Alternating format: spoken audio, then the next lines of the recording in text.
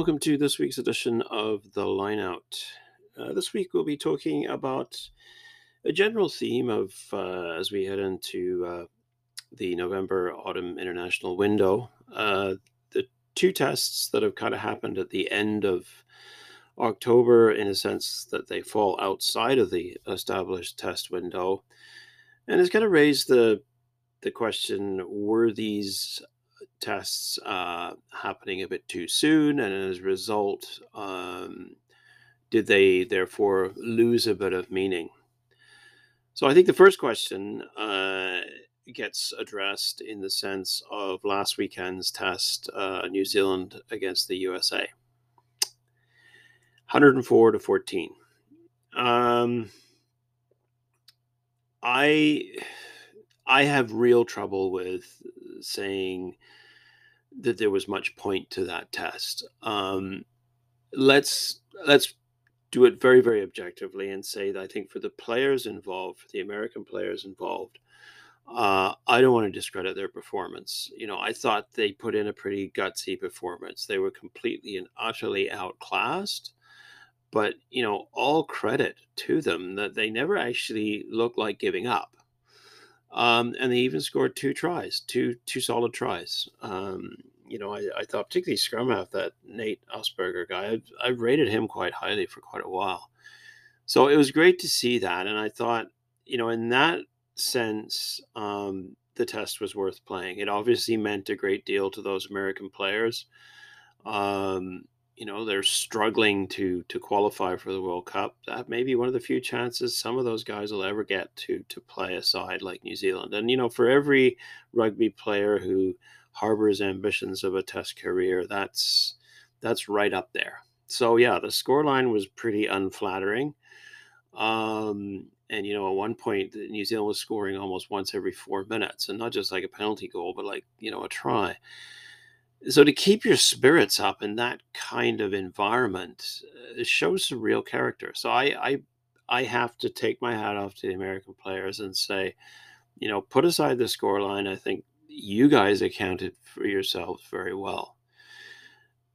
But take away from that and look at the larger picture, and you really have to question why that test was played.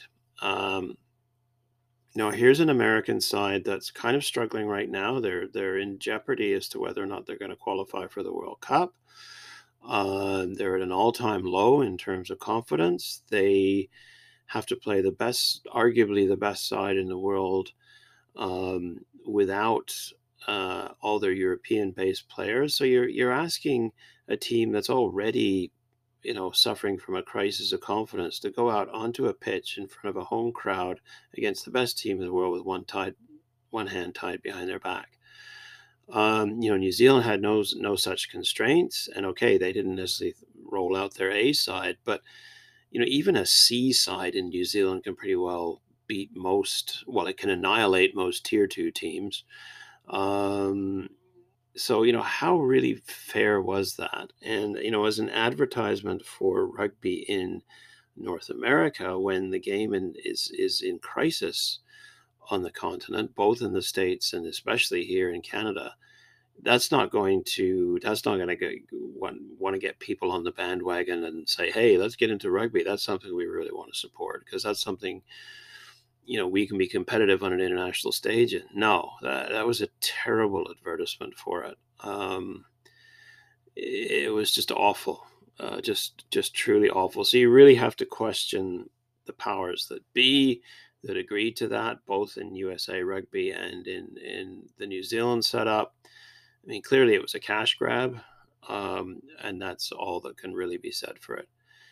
I think all of us are in favor of sides, like the States and lower tier sides getting exposure to the big teams, but at least do it on a mildly fair playing field. That wasn't even remotely fair. So in short, like I say, all credit to those American boys. I thought they played, they played out of their skins, and they did the best they could in a situation where they were, yeah, they were hopelessly outgunned, hopelessly outclassed. But they played with pride, and I think we should all respect them for that and give them credit for that. But as for the test as a whole, no, I don't think that game should have been played.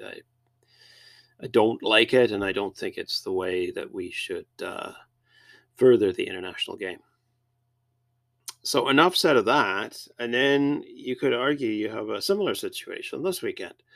You got Wales taking on New Zealand. And again, this test falls outside the test window.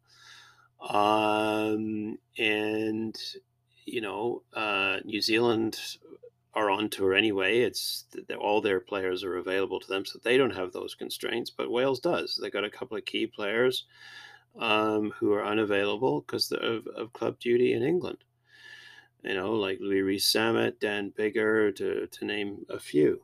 So again, I'm not quite sure how New Zealand and the Welsh Rugby Union agreed to this. Obviously, it's a cash cow. You're going to get the punters into the Principality Stadium in Cardiff, but how much of a fair contest is it going to be? It's not obviously on the same level as the US and New Zealand. It's a lot more of a level playing field, and this is actually not a bad Welsh team that's running out on Saturday. We'll go through it more in detail, but yeah, I just think if you're going to play New Zealand, you should be allowed to have all your players available. So pick another team that does have their players available when you're playing these games outside the established November window. So anyway, enough said. Like I say, I don't think the Wales New Zealand case is as severe as the U.S. New Zealand case, but it's still, I think some of Wales to a certain degree are having to also play slightly with their hands tied. But also, again, looking across the broader picture, Scotland have kind of got the same issue against Tonga this weekend. But it's Tonga. And again, no disrespect to Tonga, a great team, but a B-side Scotland team against Tonga is a fair contest. So I can't really argue with that. I mean, looking at that game, the only thing I actually really question is Blair Kinghorn getting the berth at starting fly half. When if you ask me, a guy who's really catching people's attention is Russell Thompson over at Glasgow Warriors. He's had a cracking season so far in the URC, and really, really surprised to not see him get a spot against Tonga, the starting berth. I mean, he's on the bench, but yeah. And Kinghorn, Kinghorn is not. He's not really a. He's not really a fly half. He's a winger and a fullback at best. His goal kicking's pretty sketchy, whereas in Thompson's case, he's a good goal kicker. So yeah, I really don't understand Townsend's logic. I mean, something Townsend seems to do. He just seems to make a selection and he throws something in there that kind of throws everybody for a loop. Why he does that, I don't know, but. Yeah, I would have certainly preferred to see Ross Thompson. Sorry, I kept calling him Russell Thompson, but Ross Thompson in the starting fly half berth. So yeah, we'll see. But yeah, that should be an interesting game. But as for Wales and New Zealand, and the other thing I wanted to mention was, a lot of talk's been made of it, but Australia on tour after they left Japan. A very good game last weekend. I really, really enjoyed that. That was a proper test match. But it's really interesting. Japan are touring, and they have available to them all their club players who are playing in the Japan Domestic League, and yet 3 key Australian players have decided that they're not available. I don't really understand that one. Is that just there's money involved, and they decided to rest ahead of the players in question, Quade Cooper, Samu Karevi, and Sean McMahon. They decided to rest before the start of the Japanese season, and they put club before country. That's still technically not the way the game, or the whole rationale behind our game is. It's country first, club second. And like I say, I find it kind of ironic that Japan can field all their players who also have club commitments in Japan, yet the foreign players can't.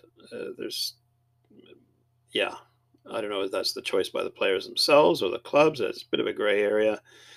And if it is a choice by the players, then I would say it's slightly hypocritical. But and especially in the case of Quade Cooper, it once again goes back to, well, it's all about me. So we'll see. Good as player he is.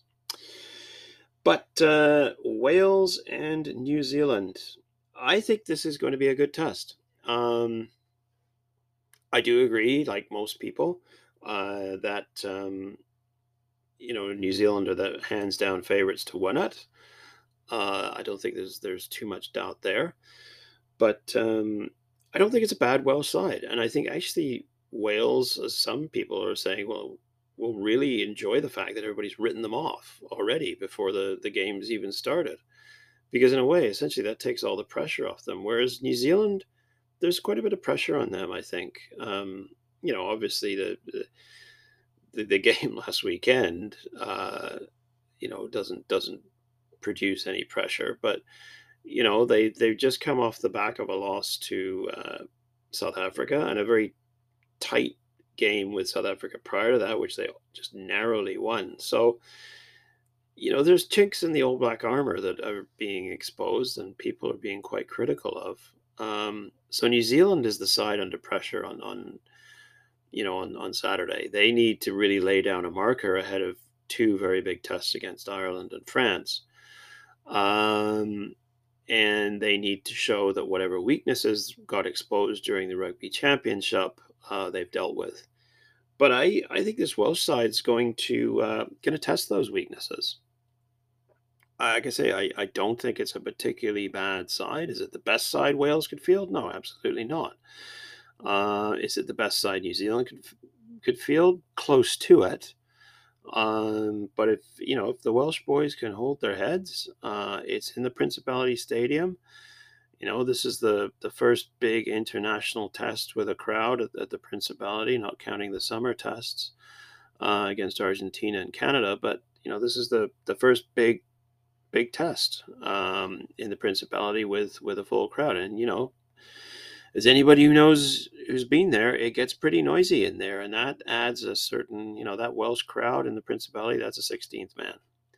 And New Zealand are going to have to be cognizant of that. And, I think one of the things we saw in the Rugby Championship, you put scoreboard pressure on New Zealand, they're not comfortable. They're not happy.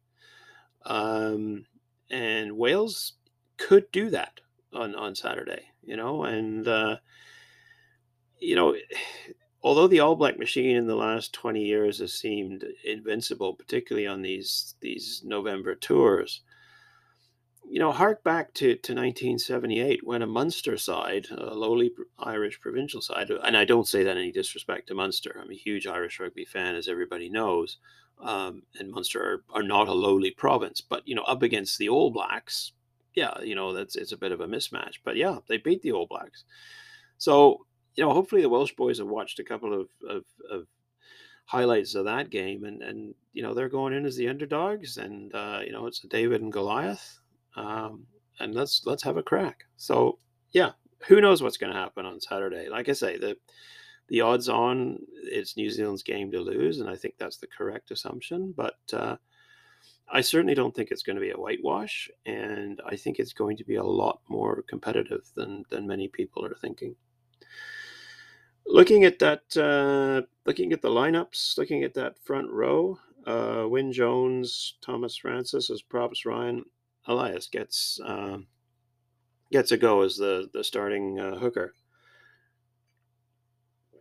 for Wales, and he's up against Cody Taylor. It's a good New Zealand front row. Joe Moody and Nepo Lalala on as props. I think both are playing well at the moment, but Cody Taylor at hooker, I'd say the pressure's all on him on Saturday. Um, you know, there's no getting away. There's no denying he's a quality player through and through.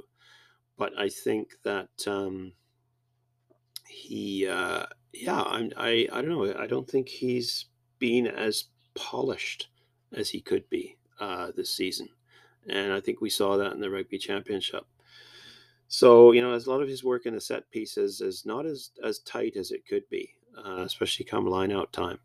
And, when you got a guy like Dane Coles breathing down his neck for that starting berth for the number 2 jersey, the pressure's all going to be on Taylor, and that may well play nicely into the hands of Elias, who essentially is under no pressure by comparison. So we'll see.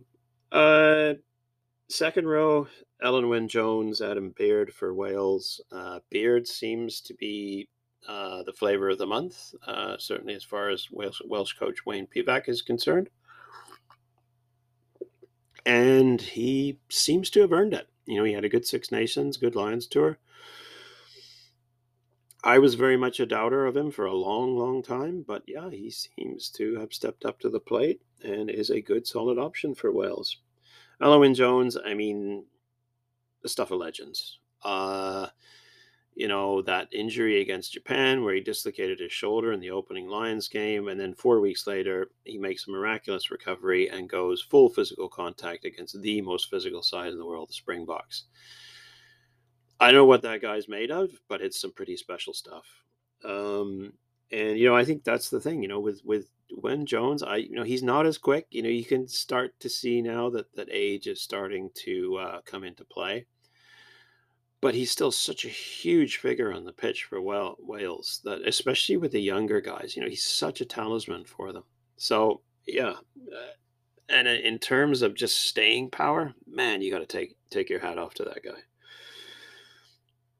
But it's a pretty ferocious second row as well for New Zealand. Sam Whitelock, Brody Retallick. That's quality through and through. It doesn't get much better than that. I think the only concern is I've noticed Retallick. I mean, he's playing well, but he's also giving away a lot of penalties, and it's really surprised me this year. So it'll be interesting to see how he gets on Saturday. In the back rows, it's an all Dragons back row for Wales. Interesting, the Dragons have been up and down so far in the URC, but there's definitely some promise there. You got Ross Moriarty and then making a debut at start, not a debut for Wales, but making a debut as a starter in the back row, Tane Basham. He's looked good. I have to admit, he has looked good, and he's up against Ethan Blackadder, who is also a work in progress for New Zealand. So that's going to be a really interesting contest between those two. Both needing some work to develop, but both definitely marker boards for the future.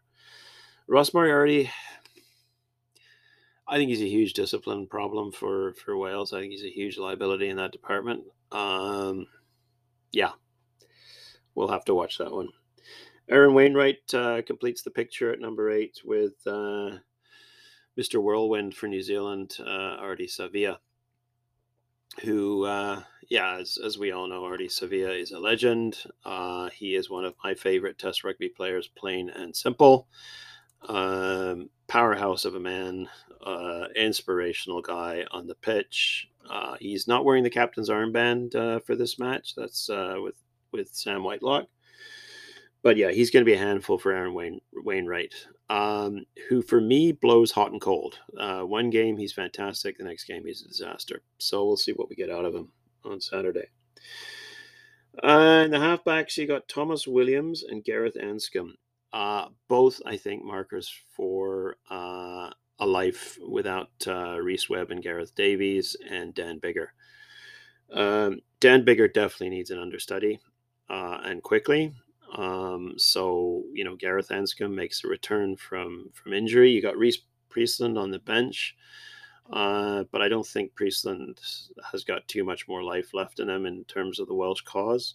So it's great to see Anscombe back. I really rate the guy. I think he's a solid playmaker and he's a good goal kicker. Thomas Williams, I think he's the future for Wales at scrum half. Very, very exciting player. For New Zealand, TJ Perenara, Beauden Barrett. I mean, obviously the clash between Anscombe and Barrett's going to be really interesting. I think Barrett's the much cleverer player, but if it degenerates into a kicking contest for kicking for goal because of penalties, then my money's on Anscombe, because Barrett has just not been reliable with the boot when it comes to kicking for the posts. I mean, he has got his brother, Geordie Barrett, in the back at fullback to back him up in that department. So it'll be interesting to see how New Zealand use those two in that respect. But TJ Perenara, you know, a lot of criticism of him lately, and I think, to be honest, fairly justified. Um, I think New Zealand's long-term future as the number two guy, backing up Aaron Smith, is Brad Weber, who is on the bench for this match. So I think there's going to be a huge. Perenara is going to be under pressure, and I've noticed when he's under pressure, he doesn't perform that well. Gives away silly penalties, far too much chirping of the referee. I know that's a scrum half's job, but I think he takes it a little bit too far at times. And I just don't think he has the kind of eye for space and opportunity that either Smith or Weber has. So, a poor performance from him on Saturday, and I think you could definitely see him ending up on the back burner in terms of New Zealand looking forward regards to scrum half position. Out wide on the wings for Wales, Josh Adams, known commodity Lion.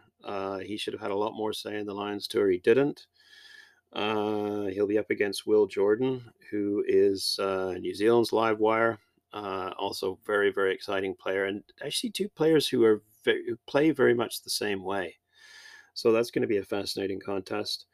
And then a guy I really like, Owen Lane, up against Rieko Ioane. I really rate Owen Lane. He's a big, physical, bruising winger. He's more like a center than a winger. And he's the business. He's devastating with ball in hand, but he's also pretty solid on defense. So I think he's going to be a match for Ioane, who can also play center, and maybe physically wise, the two of them are an even match. But yeah, I would watch Owen Lane. He's definitely a guy to watch. I've enjoyed watching him play in the URC. Really big, powerful, strong, fast ball carrier who takes some real stopping. So yeah, if he gets put into space, Ioane's going to have his work cut out. And I don't think Ioane's that strong defensively. So we'll see.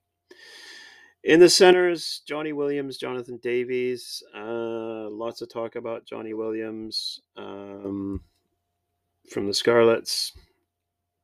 I got to admit, I just haven't seen that much from the Scarlets so far this season, the URC, to get excited about Williams or Davies. I think Davies is sadly past his sell-by date, and Williams hasn't really done much for Scarlets in the centers that's really stood out for me. And then lastly, you're keeping with the Scarlets. Obviously, Wayne Pivac, a former Scarlets coach, he knows what goes on there at the academy, and he's picking Scarlets players, I guess. Johnny McNichol, a lot of excitement about him at fullback. Yeah, jury's out for me still so far. And in New Zealand for the centers, David Havili, Anton Leonard-Brown. I think that's a pretty solid pairing. I think it's Havili, if anything, of the two of them, who needs to pull his straps up a bit. He's kind of being exposed on a fair few occasions and during the course of the Rugby Championship. Leonard-Brown needs to make no apologies. He's on form. But yeah, Havili, I think Havili's a concern for New Zealand. And then lastly, Geordie Barrett at fullback for New Zealand. Like I mentioned earlier, I think it's going to be really interesting to see the interplay between him and his brother as to who takes the goal-kicking duties. Geordie seems to be a lot more effective. So you just keep Barrett as the playmaker and Geordie as the goal kicker. Yeah, we'll see. I do think I think Geordie Barrett's had quite a bit of criticism of late. I can't really fault too much of what he's doing. Occasionally wobbly under the high ball. So it'll be interesting whether Wales seek to target that. But yeah, I think he's a pretty effective at shoring up the back for New Zealand. On the benches, I'm still not rating New Zealand's front row replacements of Takayo, Tunakafi, and Tyrrell Lomax. Obviously, King Carl, we all know him, love him dearly, good player. But I'm just not seeing that replacement front row really gel at the moment. With Wales, it's for me, it's a almost completely unknown front row replacement. So I guess you'd have to hand it to New Zealand in that department. Um, Will Rowlands for Wales in the second row. Um, you know, also again bringing in the Dragons. I'd say more up than down for the Dragons. Seb Davies also as well. Don't know too much about him. Haven't seen too much of his play with Cardiff. New Zealand, Tupovai, Akira Ioane, those are both top-notch replacements. Tupovai, I thought, was looking pretty good as the Rugby Championship progressed. And Akira Ioane, you know, I think he needs to put a bit more effort in occasionally. That was some of the criticisms leveled at him during the Rugby Championship, but there's absolutely zero doubt about his quality as a player. And then with New Zealand, wow, those last three, that's looking pretty ferocious. You've got Brad Weber at scrum half, who I've already talked about. I think he is the future number 2 for New Zealand in the 9 jersey. Richie Mo'unga needs absolutely zero introduction. That's going to make it a tough day at the office for Reece Priestland and Gareth Hanscom, with Barrett and Mo'unga, backing each other up. Barrett comes off, Mo'unga comes on, or Barrett goes to fullback, Mo'unga stays on. It's scary combination. And then lastly, Severis. Well, we all know what he can do out wide. For Wales, it's Gareth Davies, Reece Priestland. Gareth Davies, I think, is a solid scrum half. I've always rated him higher than Reece Webb. And Reece Priestland, we've already talked about. Good player, but maybe, I don't know, perhaps not Wales a long-term Welsh option. And then Ben Thomas as an inside centre. He's currently with Cardiff. I don't know too much about him. I have seen some of the games where Cardiff has fared well. He's played a big part in it. So yeah. But I think overall, bench-wise, it's hands down in favor of New Zealand. That's a pretty scary-looking New Zealand bench. So yeah, in short, is it a test too soon? Well, we'll only know that on Saturday. I think to a certain degree it is. A Wales New Zealand test is always something to be cherished. It's a great rivalry between two quality sides, and Wales should have at their disposal the best possible side they can field, especially at home. So, yeah, I think the timing of the test is unfortunate, but I still think it's going to be a contest worth watching. And don't count Wales out.